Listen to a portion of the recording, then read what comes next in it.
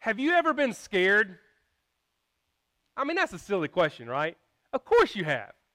We've all been scared. Some of us are scared of creepy crawly things like spiders and snakes. Count me. Some of us are scared of heights. Don't like to be in tall places. Some of us might be scared of like weird food, or simply scared of the unknown. Like you don't know it, I'm just scared of it. Yeah. Or you might be scared that your favorite football team might lose its biggest game of the season, which you were supposed to win by 2 touchdowns. I don't know. Maybe that's not you, but maybe it was me. You might have been scared. I don't know. But really, we don't need to ask whether or not we've been scared. Whether you're willing to admit it or not, we've all been scared. Instead, the question we need to ask is, how do you react when you do get scared?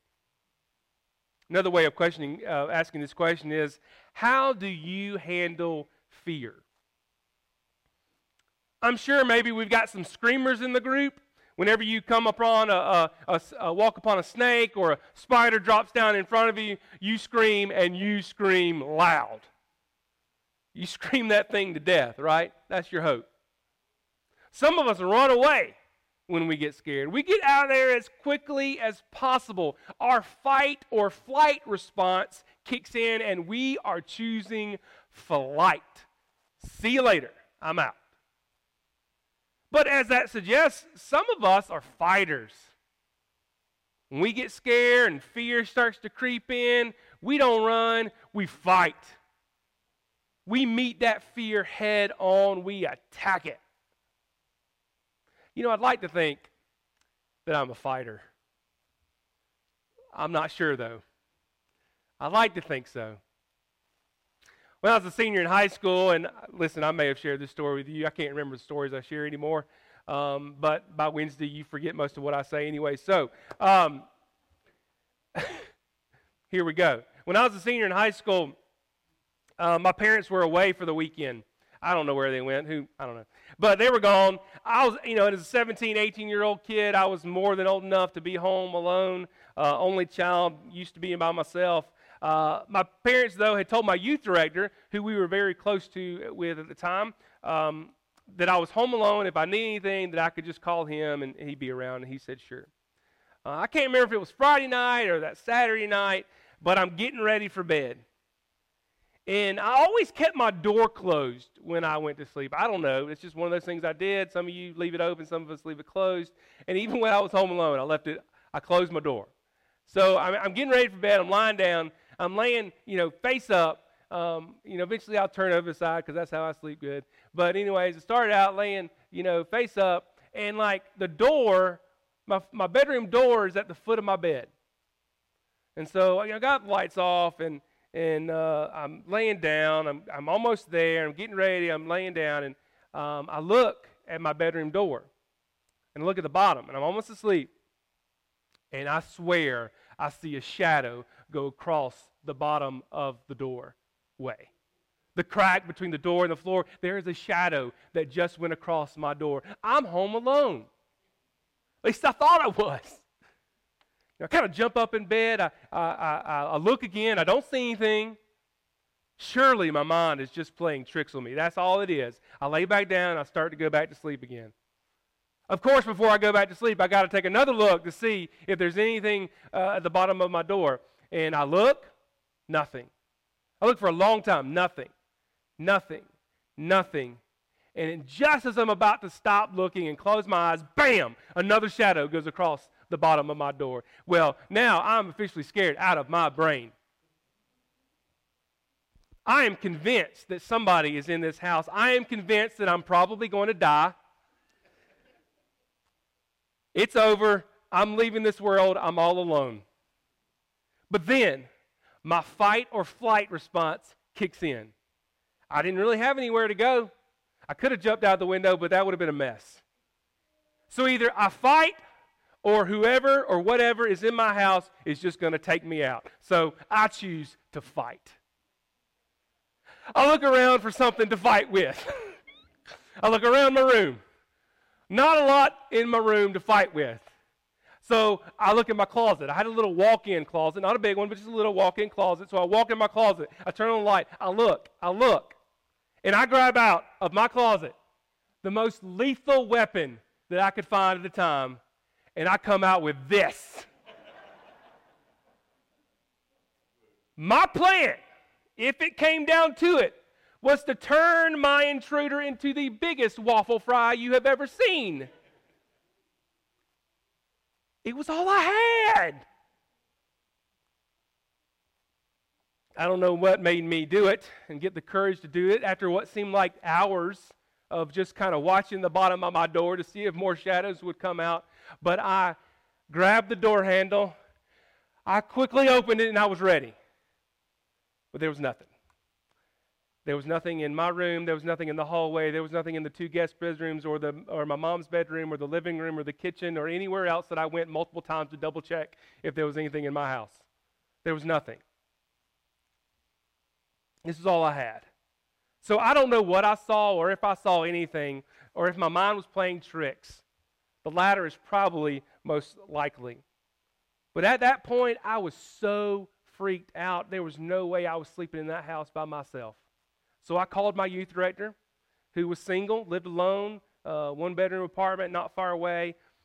He came over to pick me up, and I'll never forget.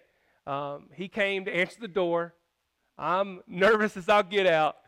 He knocks on the door, and I come clenching my white knuckles with his tennis racket, and I'll never forget how hard he laughed at me. He never let me forget that day. But it's really amazing what we will do and how we will react when we're afraid. We'll either fight or we'll flight. And depending on our level of fear and whether or not our fear is justified and also depending on our maturity and understanding and our whatnot, sometimes we fight and flight in healthy ways and sometimes we fight and flight in unhealthy ways. Paul writes to Timothy, a young leader in the church, "For the Spirit God gave us does not make us timid, but gives us power, love, and self-discipline." Now listen, can you just put yourself in the shoes of Timothy? Can you imagine what he must be feeling as a young leader? He was young to be a leader in his day. He was dealing with false teachers and disruptive leaders that we read about in these letters. Hence, Paul writes to him multiple times about what it looks like to be a leader and how to choose the right leaders. The task of taking charge can oftentimes seem overwhelming, no matter the age, but certainly for someone with little experience. And it is so easy to operate and to lead and to live out of fear. So Paul reminds Timothy, he reminds us that we lead, when we lead and when we go about our life, we're supposed to live and lead not out of fear. The Spirit God gave us does not make us timid. The good old King James Bible says, "For God did not give us a spirit of fear." Listen, as I've already mentioned, there are plenty of things in this world that cause us to fear and to be afraid. Some of those things are worthy of our fear, and some of them are not. Sometimes, we make up stuff in our head like, shadows underneath the bedroom door. But as we're going through life and as we're leading our different places and influences in life, we cannot operate and lead and live out of fear.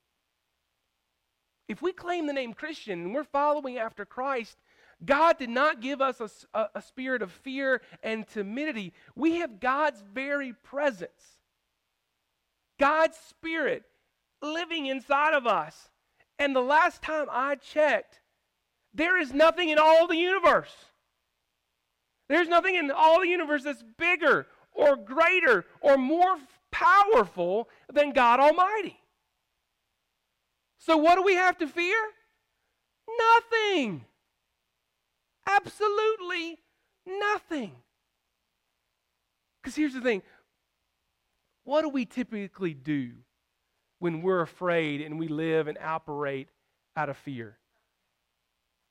We usually overreact. we usually blow things up in our mind and we do some crazy things like taking a racket to a shadow.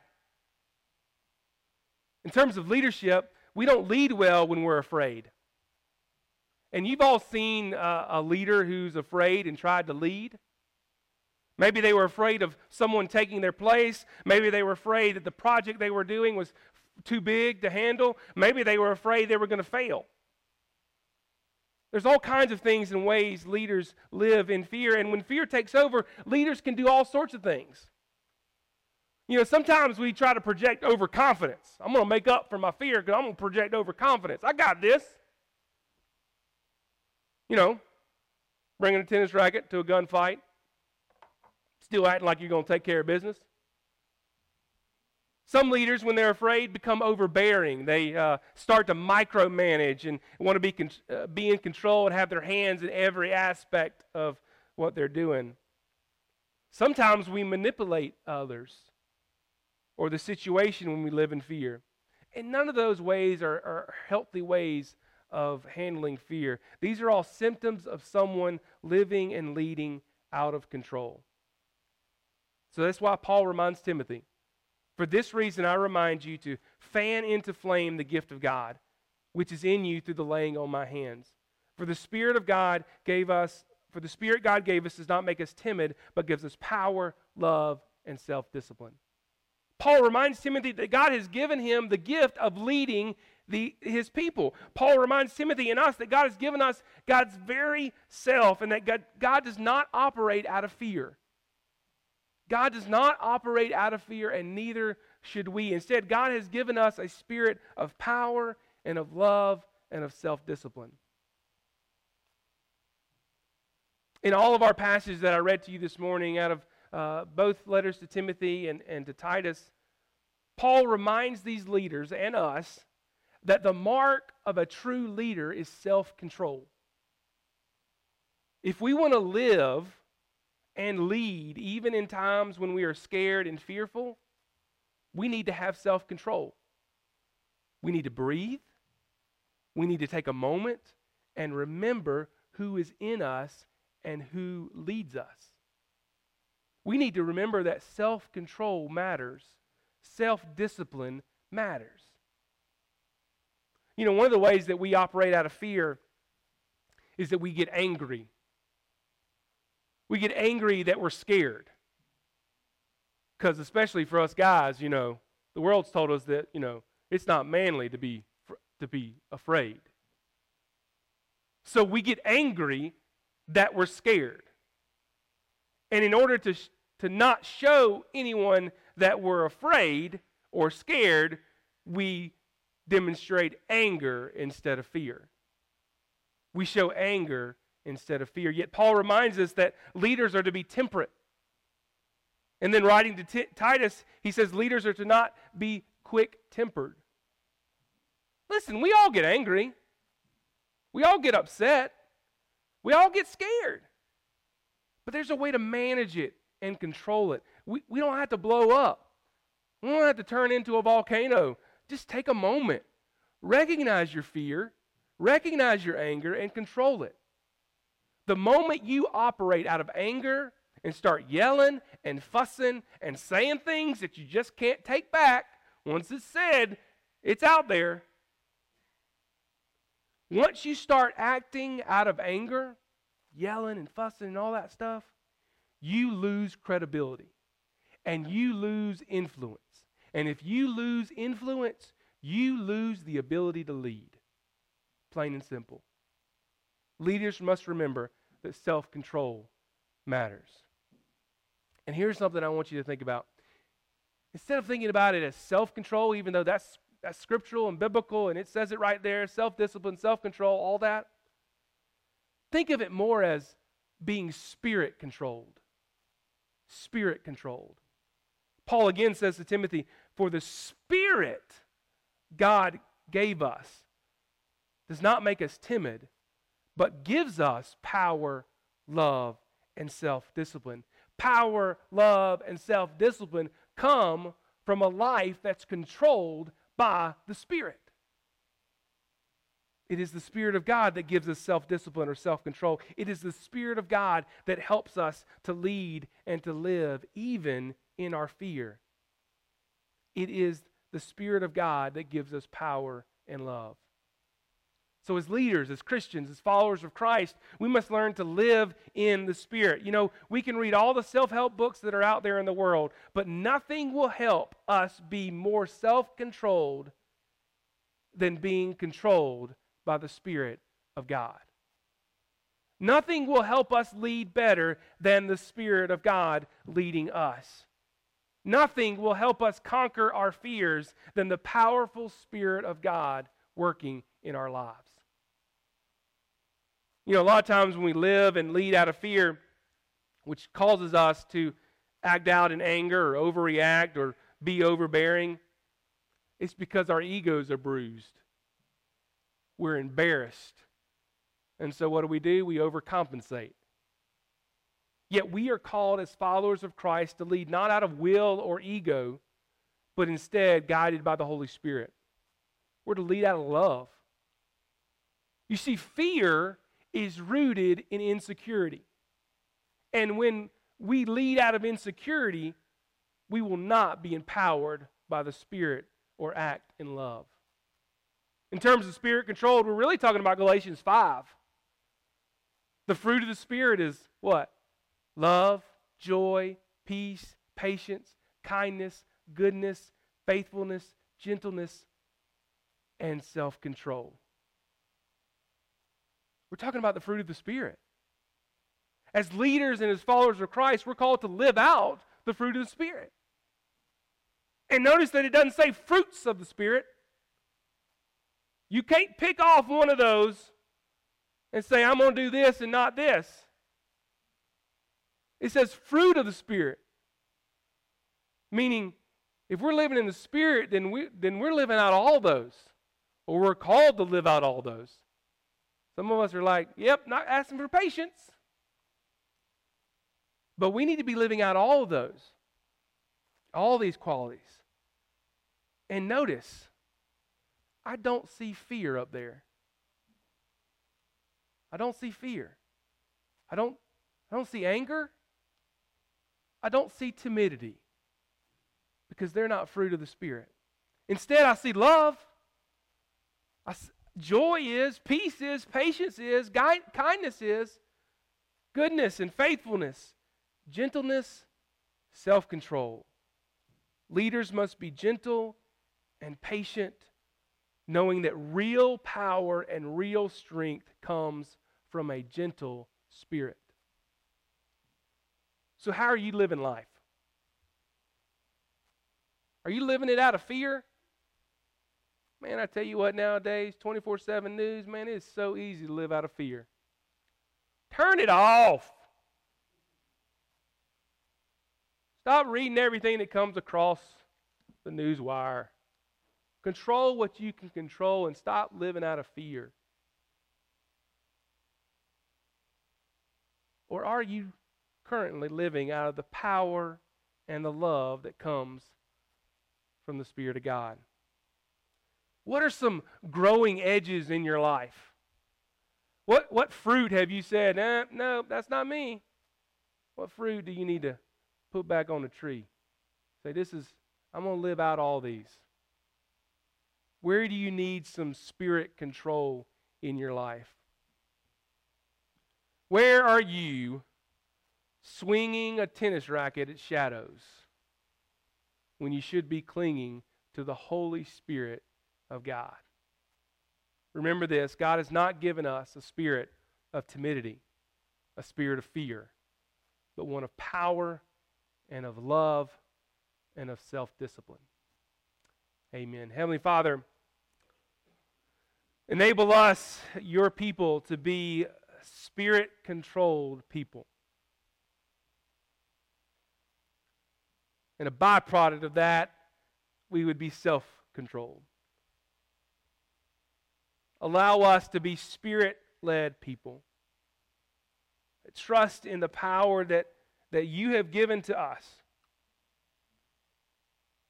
that we can lead others to a saving relationship with Jesus Christ. We thank you for the opportunity that we have to influence and lead others in our lives. Enable us to be your people led by your Spirit. In the name of Christ we pray. Amen.